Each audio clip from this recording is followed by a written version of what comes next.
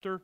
And again, we are having internet computer problems, so not sure, but the IT department's on it, and we'll figure it out. And if it is, it is, and if it isn't, it isn't. And I'm for chucking it all and just being here. And we'll enjoy it anyway. All right, Romans chapter 11.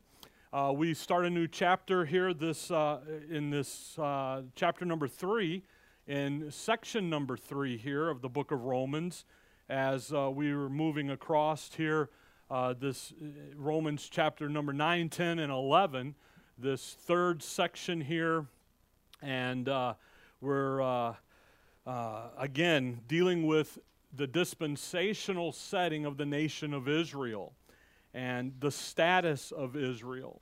Chapter 9, Paul went in and talked about Israel's past and why they stumbled and why they fell. And again, the issue there with them is unbelief. And now in chapter 10, what's their present situation? What's their present condition? They're still stumbling, and they're still falling, and they're still in unbelief. Now in chapter 11, he's going to provide the details now, not only of Israel's present status, but also about their future hope. And what is happening with Israel, even though, if you look there at verse 1, I say then hath God cast away his people, God forbid, even though dispensationally God is doing something different and new, doesn't mean that Israel's program is going to come to a halt. It's going to stop. It's a temporary thing here. And this gets important as we go because of what gets said out there in mainline Christianity. So when we come to this chapter, we're coming to a chapter of really great importance and great detail. Verse 1, I say then, hath God cast away his people? God forbid. For I also am an Israelite, of the seed of Abraham, of the tribe of Benjamin. God hath not cast away his people which he foreknew. Wot ye not what the Scripture saith of Elias, how he maketh intercession to God against Israel, saying, Lord, they have killed thy prophets and digged down thine altars, and I am left alone, and they seek my life. By the way, that's 1 Kings 19. That's where we're at, okay? But what saith the answer of God unto him? Now, Elijah is prophesying against Israel, all right? God answers him and says, I have reserved to myself 7,000 men who have not bowed the knee to the image of Baal. Even so then at this present time also there is a remnant according to the election of grace. And if by grace, then it is no more of works, otherwise grace is no more grace. But if it be of works, then it is no more grace, otherwise work is no more work. And there's a condition there, and again, we're going to get through all of those verses, but when you come here, there's so much information in this chapter that gets abused, that gets misunderstood, that gets misused, and I'm not going to go run through it, so we're only going to get one verse today, okay? And then next week we'll get another verse. And the reason is because of how this chapter gets used, and when you really just sit and read it, I need my fly swatter now. We're going to... That might be a sister or an aunt or something. No, I'm just kidding. We were talking about reincarnation yesterday a little bit. So anyway, the outline of the chapter here. The first 25 verses, it really kind of outlines itself really in three components. The first 25 verses, here's Israel's present fall, their blindness, but it's not a permanent situation. It's a temporary situation. If you look down at verse 25, he says, For I would not, brethren, that ye should be ignorant of this mystery, lest ye should be wise in your own conceits, that blindness, notice, in part is happened to Israel, until the fullness of the Gentiles be come in. As long as the church, the body of Christ, is on board, is on the scene, Israel's condition is one of blindness, temporarily. Then in verse 26 to 29, Well, what does he say in verse 26? And so all Israel shall be saved. There's her future hope. Even though there's a temporary condition, her hope, her fullness, her future is still on the table. I'm going to end up whacking myself in the head. Okay? Whack. All right? And then from verse 30 to the end of the chapter, you see God's present purpose and what he's doing in the church and so forth, setting up for chapter number 12. So verse 1 is a critical verse. And the way it starts, now again, verse 1, I say then, hath God cast away his people? God forbid. The question, the way, and again, you have to remember, Paul is writing chapters 9, 10, and 11 in light of his Acts ministry. He's dealing with, so as he does that ministry, he deals with very real challenges. This question is a logical question. It's not unlogical. Now, it's a question of unbelief. We'll see that here in just a minute. But it's a question that comes from, based on Paul, based on what you've been talking about to us, then the conclusion is, well, then has he just thrown his people away? Has he stopped? And it's an honest question. It's a logical question. But again, when you're in chapters 9, 10, and 11, you have to remember that to understand those chapters in light of what Paul is doing during his Acts ministry. What is Paul's manner? Go to the synagogues, Jew first. Go to them first. One, the why is always a question. Well, one is they're familiar with the Word of God. They're familiar with the Old Testament more so than a Gentile would be. But they're also the ones that this is heaven. Could you imagine 1,500 years you've been God's people and now you got a guy telling you you're not God's people anymore? That's going to raise some, whoa, wait a minute here. So that's what he does in chapters 9, 10, and 11. What Paul is doing in the book of Acts here is he's answering these objections. And again, chapter 9, Israel says it isn't our fault. It's whose fault? It's God's fault. Paul says, no, it's not God's fault. It's your unbelief. It's your fault. Chapter 10, we didn't know. We didn't have the information. Yes, you did have the information. It's always been there. It's always been given to you. The problem is you don't believe it. You didn't study. Now in chapter 11, he's going to deal with this question here of, hey, is God just finished with Israel? Did he just throw Israel away? So we have to remind ourselves quickly here, how did Paul end chapter 10? Look up at verse 18. Chapter 10, verse 18. But I say, have they, and again, that's Israel, not heard?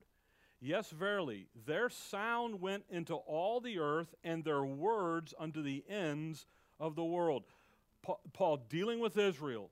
God has already predicted Israel's demise. Israel would stumble. So guess what? There's no excuse for them. If they had been studying the Old Testament, the Word of God to them, they would not have stumbled. They would not be in unbelief. They would have identified the Messiah when he showed. They would have trusted the Messiah. They would have still done what they did, but it would have been from a place of belief. Now watch verse 19. But I say, did not Israel know? Yes, they know. First Moses. See, well, Moses is their main guy. They pull Moses up at every argument. They pull Abraham up and Moses. Boom, here. Why? He's the great lawgiver. He's their guy. He's their hero. I will provoke you to jealousy. And again, here he's going to be quoting Deuteronomy 32. I will provoke you to jealousy by them that are no people, and by a foolish nation I will anger you. They did know. Yet what'd they do? They still stumbled. They still are in unbelief. Then verse 20, but Isaiah, so here's Isaiah 65, but Isaiah is very bold and saith, I was found of them that sought me not. I was made manifest unto them that asked not after me. Here's the little flock. Verse 21, but to Israel he saith, all day long I have stretched forth my hands unto a disobedient and gainsaying people. Paul summarizes Israel in verse 21. That's the condition in Israel. That's Israel's response to what God is doing, whether it's in her program or in the new program under the Apostle Paul. What is their response? They're disobedient and they're gainsaying. Gainsayers are arguers, always wanting to argue. Got to have an argument, always, instead of studying the Word. I told the guys yesterday, get out of the theology books and read your Bible. Because when you get into the book, you quickly find out the theology books are usually wrong because of what the verses say. I always use the great illustration of Noah and the ark. How many animals did Noah put? How many animals did Noah put on the ark? Noah didn't put the animals on the ark. God did. Verse says God brought the animals. Oh, he did it 2 by 2. Are you sure? Because the verse that says 2 by 2, the verse right before that says that he put 7 of the clean animals on. Why? Well, they got to have something to eat. Clean animals got to eat. And then they got to sacrifice when they get on the other side. So you go study that stuff out real quickly. 2 by 2 is not the complete answer. Here, what's going on? They're operating in ignorance. The information is available. They can't say it wasn't. He's given it to them. He gave it to them through the prophets. He gave it to them through Moses. He gave it to them through the writing prophets. They have it. When the Lord shows up and he says, I'm doing this to fulfill the scriptures, that should have been the light bulbs go off. They don't get that. So if all of that is true, that they're a disobedient and gainsaying people, if everything that Paul's been talking about is true, that Israel's hope and her program has been interrupted, her status has been changed to castaway, accursed, and all that the prophet said was coming has been interrupted. So then 11:1, the question is a natural question. Hath God cast away his people? That is something that is a natural conclusion you can come to when you hear Paul describing Israel's present condition. That is what? Well, then is God done with them? Is he just finished with them? Is he just throwing them away? Is he replacing them with the church, the body of Christ? And so all of this begins to happen. But really what this question is a question of unbelief. Because if you study the Old Testament, you would never ask that question. Because the Old Testament, and we're going to go look here in a few minutes, okay? The Old Testament over and over again says the children of Israel are going to last how long? Forever. They're my people forever. See, so if you studied out the Old Testament, you would real quickly see, you would never say that God is just casting away his people. Something else has happened here. So the question is rooted really in unbelief. And it demonstrates the level of regard for the Old Testament you really have, if that's your question. Now, I'm going to say you, and I don't mean anyone in the room, okay? It's just going to be the way it's going to come out, all right? So if you have a very low regard of the Old Testament, what are you going to conclude? After hearing Paul, after hearing chapter 9 and 10, what are you going to say? God's done with Israel. He's finished with them. He must have transferred everything in Israel's program over to the Gentiles, because that's what he's doing now. So the question here is a question of unbelief. It's a natural question. It's a question that comes to a natural conclusion, but it's a question really of unbelief. Now, the answer, how do you answer that question, tells a lot about the theological system that you're following. How do you answer that question? How did Paul answer it? God forbid. So how's Paul going to approach this question? Dispensationally, rightly dividing the word of truth? How should we approach it? Same way. So if you answer the question in an affirmative of, yes, he has cast away his people, then you are literally calling God a liar. That's what you're doing. Again, I say you, I'm not talking about anybody in the room, okay? Or on the internet, until you email me and then we get into that. the thing is if you think about who answers a yes to replacement theology, covenant theology, what are they ultimately doing? Saying that the Word of God is a lie.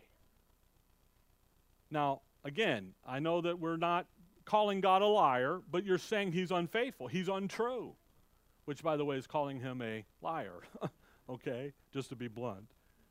If you end up believing or teaching something that isn't true, and you have to teach that God has decided to transfer the entire prophetic program over to the church, the body of Christ, then you're calling God a liar. So you know what they say? They say, Israel got all the curses and we're getting all the blessings. Don't you know we're blessed with all spiritual blessings in heavenly places? And then they go quote Ephesians 1. But wait a second. When's the last time your life has been pretty easy as a believer? We still get sick, don't we? We still turn. Yesterday, after we were trying to fix the toilet back there, we'll get a new ring, put it down, tighten it down, then flush it, water comes pouring out of the bottom. I looked at Phil, I said, I'm done. I am not a plumber. Where's Parker and Son? And then we're on the way home, and I'm like, you know what, I'll ask Keith. He's got experience with it, and I'll just have Keith give me some advice on what that, because it comes back up, it's clean water, it's not stinking. Who knows? We inspect the toilet's not cracked, everything's working. It's what? It's something, but why is that? Because everything does what eventually? Break. It wears out.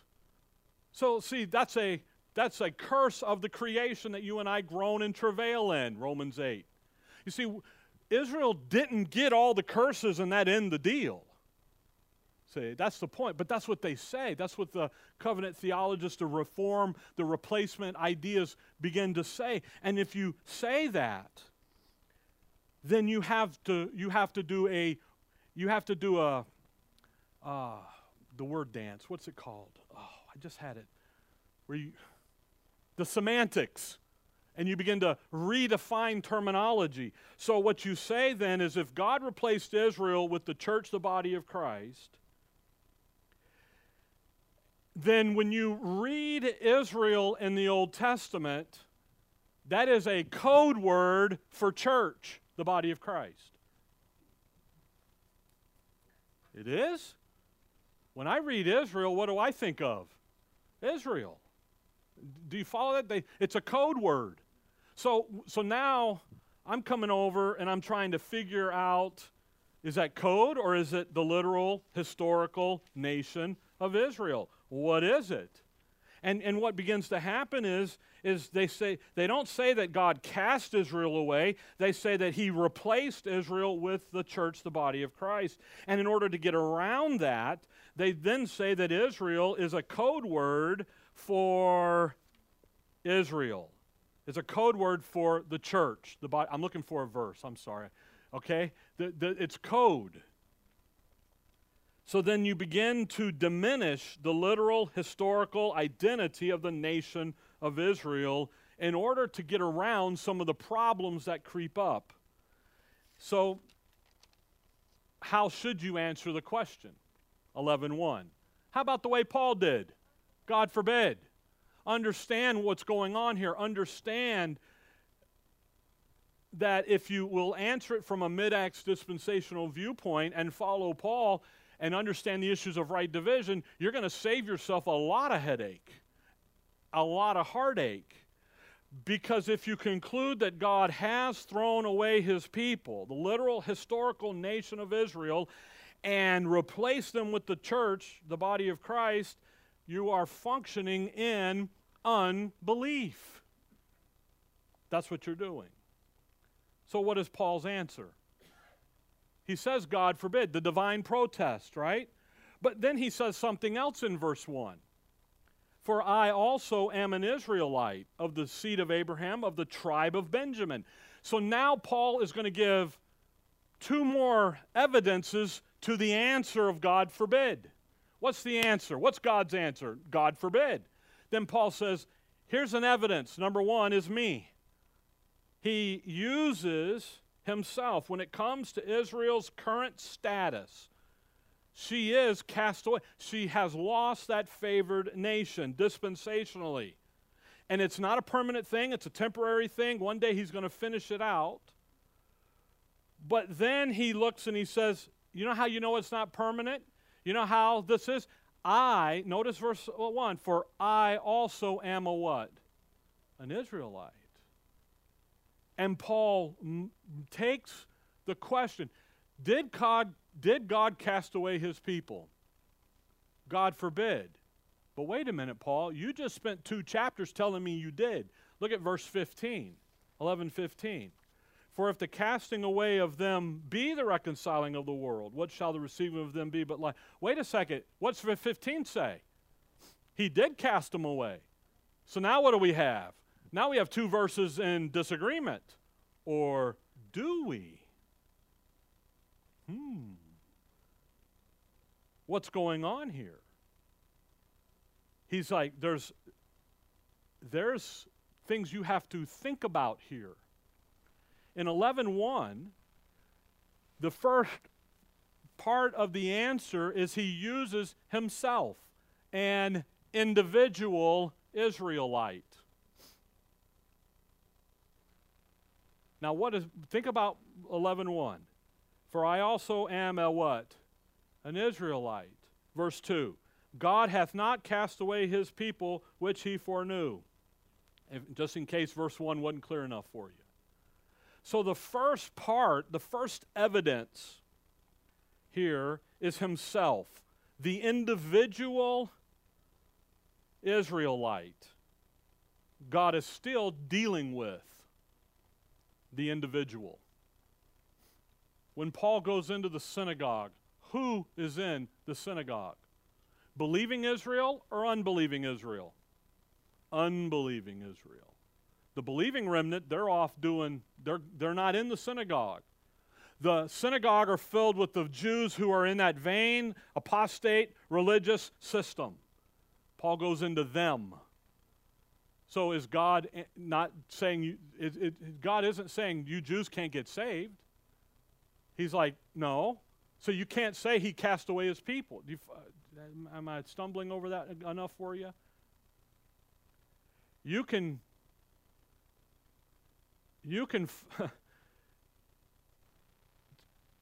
if you come to this dispensationally, rightly dividing, and you understand that God will return, he will restore, he will resume Israel's program, but that individual still has an opportunity to do what? To believe, to respond positively to what's going on, to what God is saying and doing. Now in verse 2 to 6, the second, just real quick, we'll get into this next time. In 2 to 6, the second evidence is that issue of the remnant idea. The 7,000. He goes in and he uses Elijah there and the 7,000. And then verse 5, there's a remnant. So the second evidence is the remnant idea. And we'll talk about that. We'll develop that next time. So the 2 evidences here are the answer to the question. Is God done with Israel? Well, 11:1, no. 11:2, no. But yet in 11:15, what did he do? He's done with Israel. Wait a minute. Paul is talking about 2 different things here. 11:1 is the individual, and 11:15 is the nation, the national status. God is not in nation building today. He's in what? Individual building. There seems to, and I'll be honest with you, folks, unless you rightly divide the word, you're going to say, contradiction, whoop, whoop, whoop, whoop. But yet, when you get into this, Paul is dealing with 2 different issues. When it comes to Israel's current status as a nation, dispensationally, she is cast away. And again, it's not a permanent thing. But when you see him say, I am an Israelite, what is he dealing with now? The individual. So what in Acts, as his manner was, he goes into the synagogue, reasons with them out of the Scriptures, showing that Jesus Christ is the very Christ, he is Messiah, and some of the Jews do what? Do you remember? They believed. Well, when they believed, where did they go? They became a part of the church, the body of Christ. But wait a minute, they're Jews. Well, yeah, because a Jew and a Gentile make up the body. You follow that? So Paul in 11:1 isn't dealing with the nation, he's dealing with the individual. God hasn't done away with the individual. Because look at Paul. Paul says, I'm not a castaway. I'm saved. I got saved on the road to Damascus. Do you know another guy? You remember Apollos, who was eloquent in the Scripture? Do you know he was a Jew? He followed up to John the Baptist, and Aquila and Priscilla bring him. Do you know that when they do that, he becomes a member of the church, the body of Christ? Because he never believed that Jesus was Messiah. He never got that far. He only knew John's baptism and John's doctrine. So when you think about Apollos and them coming in, what's going on? There's a guy, an eloquent man, and what does he do? He hears Aquila and Priscilla. He hears Paul's gospel, and he trusts that, and he becomes a member of the body of Christ. If you think about these guys and how they do, and what Paul's experience, and it's everywhere. Because what's the requirement to be a part of the church, the body of Christ? Just trusting that Christ died for your sins. That's it. Come over just real quick. Look at Galatians 3. We got a lot to cover. And I don't want to belabor the point, but you do need to see this, because Paul is going to skillfully answer the question of unbelief that God has cast them away. He's replaced us with the church. He's done away with them completely. And Paul's going to say, no, he hasn't, on an individual basis. The individual is Paul's focus in the first part here. And part one of his answer, that individual Jew. And again, during Paul's Acts ministry, the individuals could respond positively to the message and become a part of the church, the body of Christ. Look at Galatians 3. Look, if you will, at verse 28. Just a verse like this. There is neither what? Jew nor Greek. There is neither bond nor free. There is neither male nor female. For ye are all one in Christ Jesus. There's neither Jew nor Greek. That's a nationality distinction. You're either a Jew or you're a Greek, a Gentile. That's what you are. Bond or free, that's an economic status. If you're in bond, what are you? You owe money. You're in debt. But if you're free of what? Indebtedness. Everything's paid off. Male or female, that's a social status. So he's dealing with the national status. He's dealing with the social status. He'll talk about barbarians and Scythians and all that. There's a religious status. He says all of that is what? If you're in Christ, and today, all are equal. There's no different status. At Corinth, come back to Romans 11. At Corinth, when that little church is joined hard to the synagogue next door and they're doing their stuff, and Sosthenes, the brother, comes over. He's the chief ruler of the synagogue. When he comes over as a lost man on his way to hell, hears the gospel, gets saved, joins the church, the body of Christ, and moves in and helps them there at Corinth. What happened to you? Same thing. Didn't matter about nationality. That's why Paul will later say to Timothy he would have all men be saved. The nationality issue is no longer the issue. Again, to say that, come back to Romans 11 there, to say that God is just done with the Jew, could you imagine saying that? He's just done with people. If you fall in this people group, you're done. He's done with you. No, he's not. He's got a message to the individual. God does desire the Israelite to respond positively to what he's doing. But then 11:15, dispensationally, national Israel is cast away. And again, it's a temporary condition. He's going to finish their program. He's going to work it out. There will be a nation of Israel. Yeah, but Rick, there is one over there today. But not really.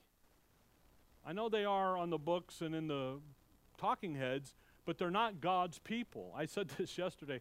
I hope you realize that if we get raptured home today, that nation of Israel is the one that will sign the League of Agreement with the Antichrist. That's who's going to do it. They will. So when you think about that, it's like, wait a minute, what do they need to hear? They need to hear Paul's gospel. That's what they need to hear. So as we go through again, this is why right division in dispensational Bible study helps us understand it. I'm going to read you a quote, okay? I didn't say this. I wish I had. We make the cuts. We're talking about right division, dispensational Bible study. We make the cuts where God has already made those cuts. And that brings great clarity to the Word of God. He's already divided it. We need to do what? Same thing. Don't say He's replaced Israel with us. No, He's doing something. Their program is there. He's doing something now, and He will resume that program when He's done. In the meantime, in the now, the present condition in Israel is that they what? Are going to get saved into the church. The unbelieving Jew has an opportunity to do what? Become a believing member of the church, the body of Christ. Ephesians 2, we read it. He's going to make of twain one new man, Jew and a Gentile. That's what He's doing. So right division, as we study this and as we get into this, we're looking at what God is doing. And He's interrupted the old with something brand new. And when you come into the Old Testament, you really quickly begin to say, wait a second, He's going to finish out what He said He's going to do. So go back to 11:1, and let's think about the question here. All that was introduction, by the way. Now we're going to get into I got like 8 pages up here, you know. I do, but I'm not going to give it all to you. Somebody told me a great story Jerry did last week about the preacher and anyway, just 11:1. I'll tell you, but just let's not waste the time on a story. Hath God cast away His people? God forbid. Now let's think about the question here. Has God done this? Has He cast away? Has He made Israel null and void? Well, God forbid. Perish the thought. He's not dealing, his setting aside isn't an individual thing, it's a national thing. Come over to Hebrews 6. And the reason you make that distinction and the reason that Paul is going to use himself, an individual Jew, as a support evidence to it, is because of what the rest of the Word of God says God's attitude is toward the children of Israel. Hebrews chapter 6. Just notice some verses here. Hebrews 6 and verse 13. For when God made promise to Abraham. So where are we?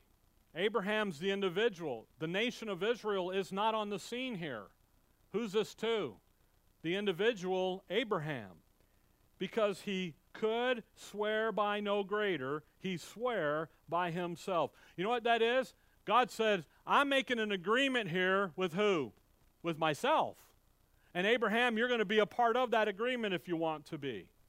And Abraham's like, yeah, I think I do. Okay? But I'm going to swear where? There's no one greater than God, so God's swearing by God. Saying, surely blessing, I will bless thee, and multiply, I will multiply thee. So the multiplied seed. By the way, who's he talking to? We're in the book of Hebrews. He's talking to the Jews, isn't he?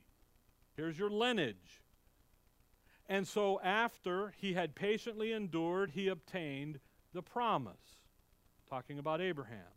For men verily swear by the greater. And an oath for confirmation is to them an end of all strife. Think about that. In an agreement between men, what ends the strife? An oath, an agreement, a contract, a right hand of shake, boom, it's done. Now we're no longer negotiating. It's done. Okay? You know, you go in, you sell a house. You guys see this guy on TV, 72 hours, sold in 72 hours by whatever. He's a weird-looking guy. I don't know. I'm just sorry. It's just personal. And I'm sitting there going, he got me $100,000 above asking. I'm like, really? Who negotiated that? You know? Actually, who's paying that? But anyway, what do they have? They sit down with the contract. They're going to let me stay 60 days longer. How'd you work? So what did you do? You went through the strife of negotiating that out until when? You signed it, you agreed, and you're done. Verse 17. Wherein God, willing more abundantly to show unto the heirs of the promise. So who's that? That's Abraham and his seed line. Notice, the immutability of his counsel. Confirmed it by an oath. See that issue of immutability? That's God's character now is on the line. His integrity. That word immutability, unchangeable. It's a part of God's character. He will not change.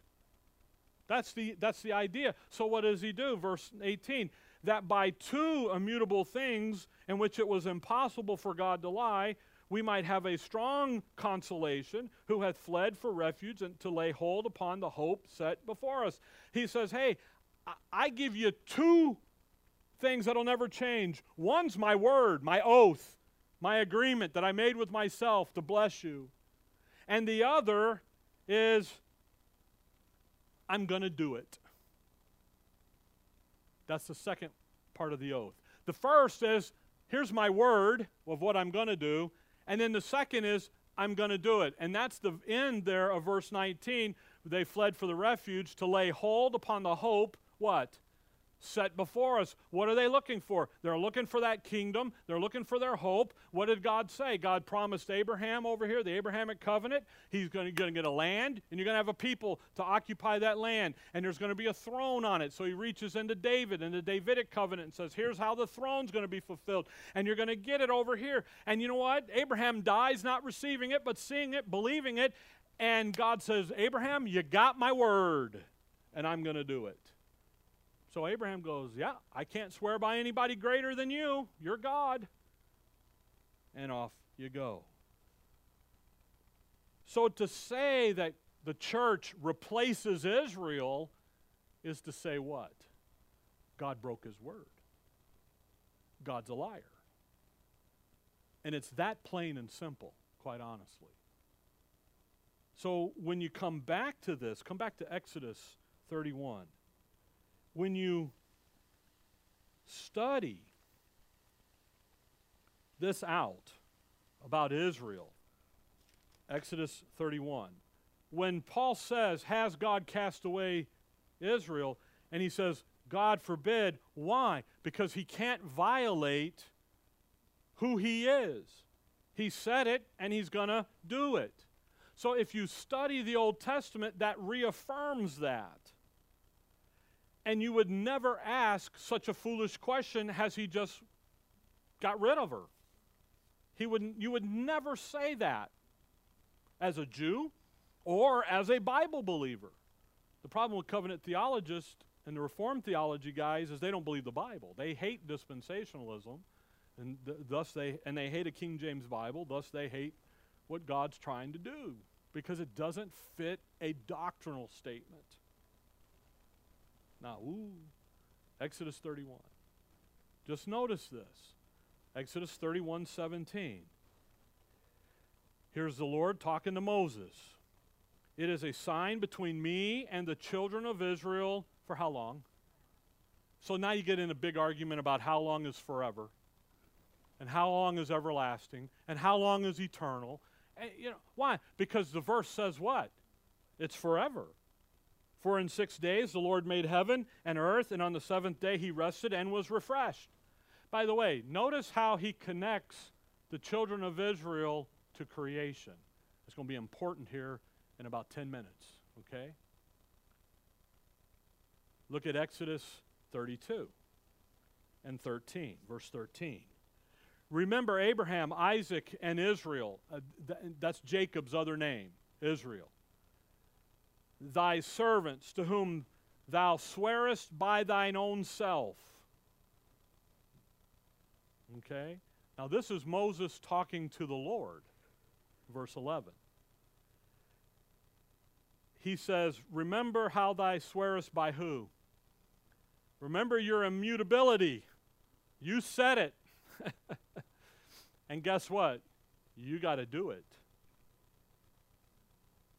I will multiply your seed as the stars of heaven, and all this land that I have spoken of will I give unto your seed, and they shall inherit it for, well, until the church, the body of Christ, shows up, and then we're going to give it all to them. No, it's forever. Come over to 2 Samuel chapter 7. Again, he reaffirms, I swear. Moses and the guys don't think he's going to, 2 Samuel 7. Moses and them don't think he's going to break his word, do they? They don't say, put in there in brackets and a parenthesis, only if you don't do the church, the body of Christ thing. No. Only if you don't do the dog, the D-O-G, the dispensation of grace. Only if you don't. No. He says what? Forever. 2 Samuel 7, verse 24. For thou hast confirmed to thyself thy people Israel to be a people unto thee forever. And thou, Lord, art become their God. Now, this is David, verse 18. Then went King David in and sat before the Lord, and he said. So this is David talking to the Lord. And what did he say? Your immutability clause that you gave us says what? You said we're your children forever. Now, is all Israel Israel? Remember that question in Romans 9? No, they're not. Why? How do you? Because there's an unbelieving element, and then there's a believing element. David's part of the believing element. There's an unbelieving side to this. Look at verse 25. And now, O Lord God, the word that thou hast spoken concerning thy servant and concerning his house, establish it forever, and do as thou hast said. Now, what David's talking about the Davidic covenant here. He says, listen, you told me back over here that it was in my house and my flesh was going to sit on the throne. I'm holding you to it. You said it. Now what? Go do it. See? We're in verse 25. 2 Samuel 7:25. Now look at verse 26. And let thy name be magnified forever, saying, the Lord of hosts is the Lord over Israel, and let the house of thy servant David be established before thee. Now, that's interesting, because magnify thy what? Name. As long as God's name is magnified, by the way, how long is it going to be magnified for? Ever. Then that's how long Israel's going to be God's people in the earth. Okay? If I need to add that to it. We're in the Old Testament, so we're in the earthly program. How long is Israel going to be God's people? As long as his name is magnified. How long is that going? Forever. Now come over to Jeremiah 31. Because just in case that isn't enough, we started there in Exodus, and I said, watch the thing about creation, the connection there with Israel and creation, the Sabbath day, the day of rest. Wasn't a day that God just got worn out and said, I'm tired. Have you ever done that?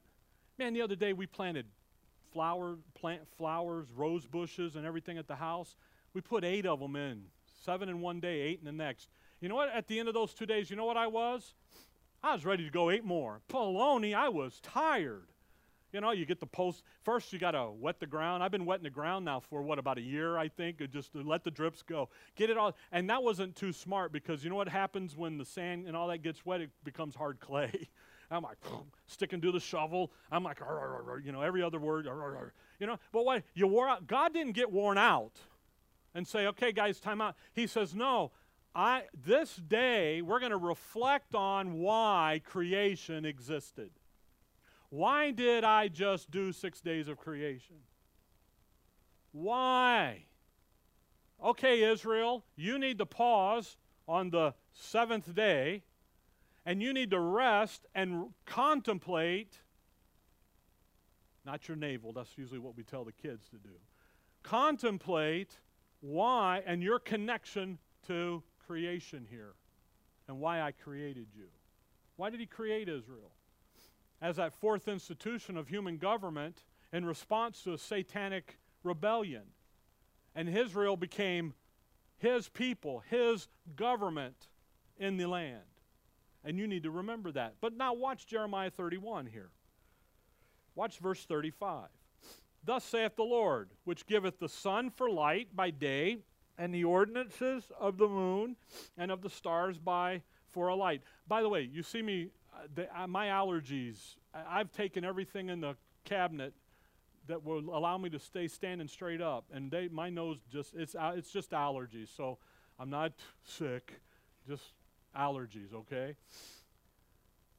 Verse 35. The ordinances of the moon and of the stars for a light by night, which divideth the sea when the waves thereof roar. The Lord of hosts is his name. Do you remember in Romans 9 where we talked about the Lord of Sabaoth? That military distinction, that military title, the Lord of hosts, the man of war. You see, God created the 6 days of creation in a response to a rebellion that happened. And in that creation, he's like, I'm responding in how I'm going to reclaim my creation. And he does it. Verse 36. If those ordinances, what ordinances? The sun, the moon, the stars, creation. I just think about, you think about Einstein's theory and all these guys. Who discovered gravity? Galileo? No, Newton did. And all these guys, all famed guys, right? Baloney, it's been in the book since day one. Why? Because God put it there. He's the one that spun it. Now, man's a little slow. Do you know that Moses told Israel that when you're going to clean your wounds, use running water? And just in the last couple centuries, does the medical field do what? Begin to use running water to clean wounds out. It's been in the book. Anyway, I told you I got to get on that. I got to get going. If those ordinances depart from before me, saith the Lord, then the seed of Israel also shall what? Cease. Now, but watch, from being a what? Nation before me for how long? Notice this is a national thing here. But a nation is made up of individuals. So how long is that nation? As long as creation is going, the nation is going to be there. But if creation ceases, then what can happen? Israel ceases. Not could, they will. Now watch verse 37.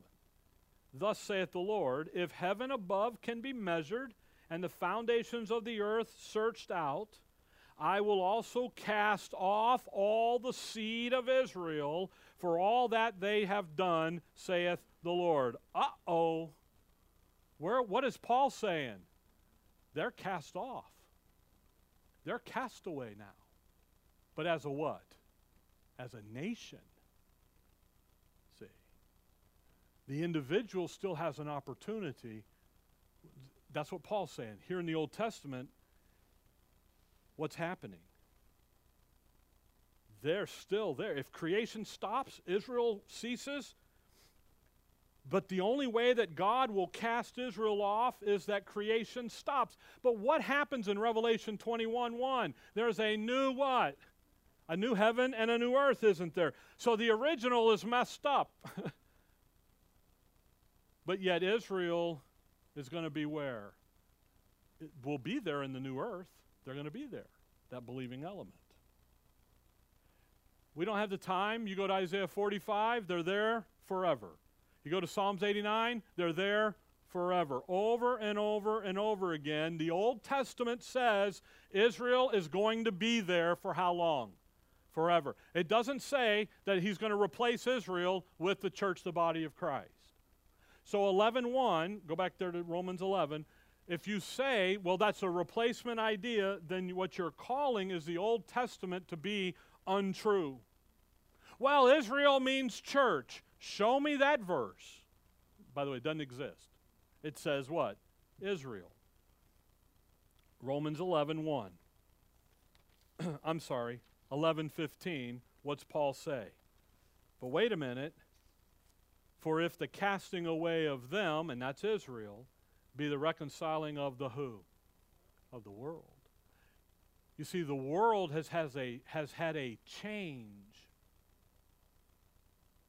And the only way for God to now go deal with the world, apart from working through the nation of Israel, is to do what? Change the dispensation. Follow that? It gets even more clear in verse 1 when Paul says, "For I am an Israelite." Think about that. Of the tribe of the seed of Abraham, of the tribe of Benjamin. So Paul brings himself in to prove the craziness of the question. Because if God cast away the Jews, then the Jews could not themselves individually get saved. God doesn't desire that. What does he desire? He desires all men to be saved. That's the new message. That includes the Jew individually and the Gentile. He's taken away the national thing, and what Paul does is he says, listen, I'm the first illustration of this. By the way, look at verse 14, 11:14. If by any means I might provoke to emulation them which are my what? Other Israelites, and might save what? Doesn't say all of them, it says what? Some of them. Verse 26 says, so all Israel shall be saved. Today, it's a sum. It's unto all and upon all them that believe. Now there's an individual issue that they have to respond to. Okay? Now Paul uses himself, real quick. Think about Paul. The individual issue. Come with me to 1 Timothy chapter 1. When Paul says, I am an Israelite, I'm your first evidence. Could Paul, as Saul of Tarsus, in the Israel program, a Pharisee, a Hebrew, all of that, could he have been rescued? Could he have been saved under Israel's program? The answer is no. Okay? Watch his own testimony. Again, Paul the apostle, as Saul of Tarsus in Israel, he's in the Jews' religion. Galatians 1. Watch what he says in 1 Timothy chapter 1 and verse number 13.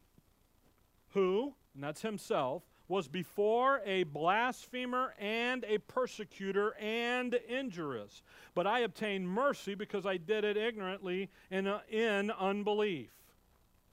Verse 16, howbeit for this cause I obtained mercy, that in me first Jesus Christ might show forth all longsuffering for a pattern to them which should hereafter believe on him to life everlasting. Paul's the first guy in the church, the body of Christ, but notice verse 13. What was his career in Israel's program? What was he? A blasphemer, injurious. He's a prosecutor. He's a persecutor. He's got the letters from the chief elders to go and get them and to throw them in the church. And he wreaked havoc, the verse says in Acts, on the church. Paul says, I don't qualify. I disqualify under Israel's program. I am disqualified. Now, how do you know that? Matthew 12. Just look real quick. Matthew 12. Because you have to see, I want you to catch verse 11:1, why he uses himself. Why he just doesn't say, but the individual Jews can get saved. And he says, no, for I am an Israelite. That's who he was. He's a Gentile and a Jew. Okay? But look at Matthew 12. Look, if you will, at verse 31 and 32. Matthew 12:31. Wherefore I say unto you, all manner of sin and blaspheme shall be forgiven unto men. So what can be forgiven? What's on the table? All manner. All manner of sin, all manner of blasphemy means to speak evil against. That's all it means. all manner of sin and this blasphemy can be what? Forgiven. You see that? Doesn't matter what it is, it can be forgiven. But the blaspheme against the Holy Ghost shall not be forgiven unto men. And whosoever speaketh a word against the Son, see that? That's blaspheming. Speaking a word against the Son of Man, it shall be forgiven him. What did the Lord say on Calvary? Father, forgive them, for they know not what they do. And the Father forgave. He changed it from murder to manslaughter so he could deal with them. Okay? But whosoever speaketh against the Holy Ghost, it shall not be forgiven him. Now watch carefully. Neither in this world, neither in the world where? To come. Now, come over to Acts 7 quickly. Acts 7.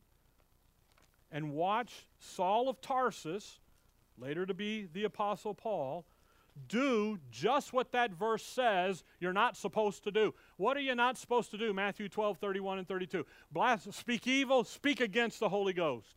You want to kill the Father? Go ahead, it'll be forgiven you. You want to kill the Son? Go ahead, it'll be forgiven you. But the Holy Ghost, you can't touch him. You can't touch this. No. Okay? We were at a wedding the other night, and they played a lot of 80s music. Oh, good music. Like, right on. They played one or two new stuff just to get the kids going in the dance floor. And I'm watching, I'm going, man, this guy's playing some good stuff. You know, it's too bad I don't dance, you know. Acts 7. You have Stephen. Okay? Drop down to verse 55. Acts 7:55. You have Stephen. He's before the council. He's in trouble. He's a man, verse 55, but he being full of who? The Holy Ghost. He's a man full of who? Full of the Holy Ghost. Stephen, John the Baptist, represents the Father. He was sent by the Father. What'd they do to old John? They beheaded him. Herod killed him. What'd they do to the Son? They hung him at Calvary. One strike, two strike, where are we at? We're on the third strike. Here comes the pitch, full count, bottom of the ninth, bases loaded. What are you going to do?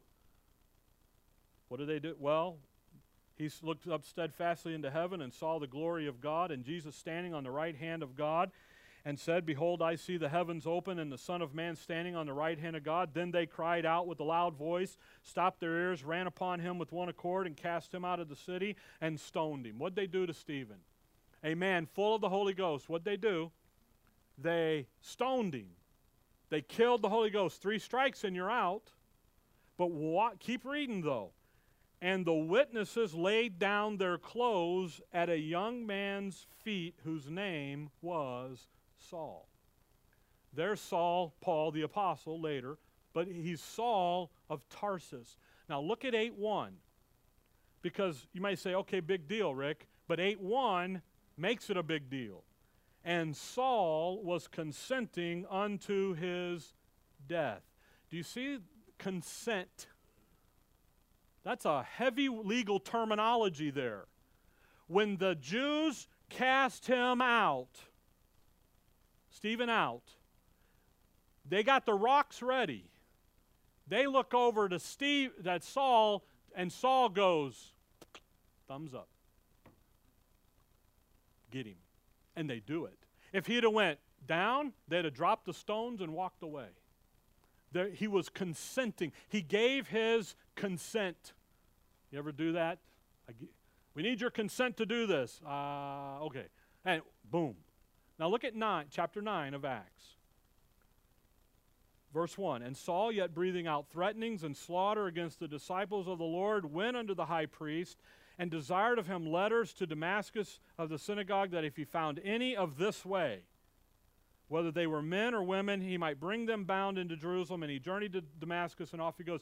Notice, where did Saul of Tarsus go?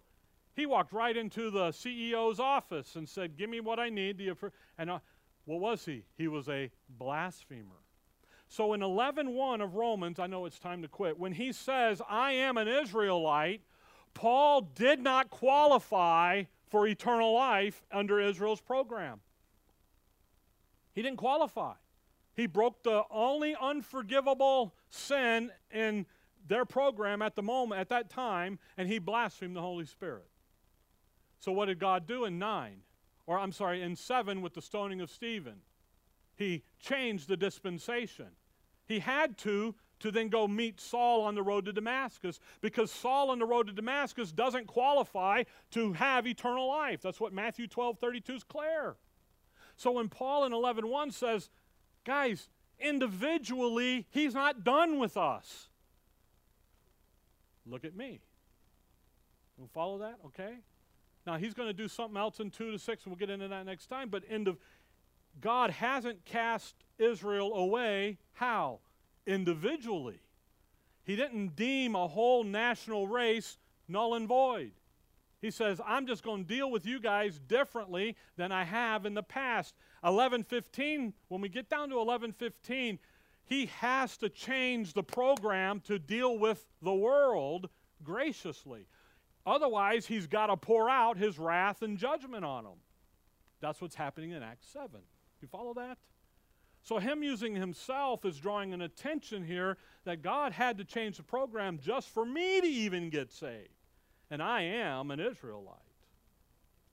Okay? I hope you catch that. That'll save you from saying that God's just replacing Israel with the church. No, he's dealing with the individuals on an individual faith-based basis. Okay? All right, good start. We're on an hour. Time to be done. And I'm 5 minutes over, so don't tell Linda. Except she knows. Okay? All right. Dear Heavenly Father, we thank you for the morning, Lord. We thank you for your word, and we thank you for the scriptures that we can look into them and see what you're doing and what you have done and what you will do in the future. In your name we pray. Amen. All right, we'll see you back.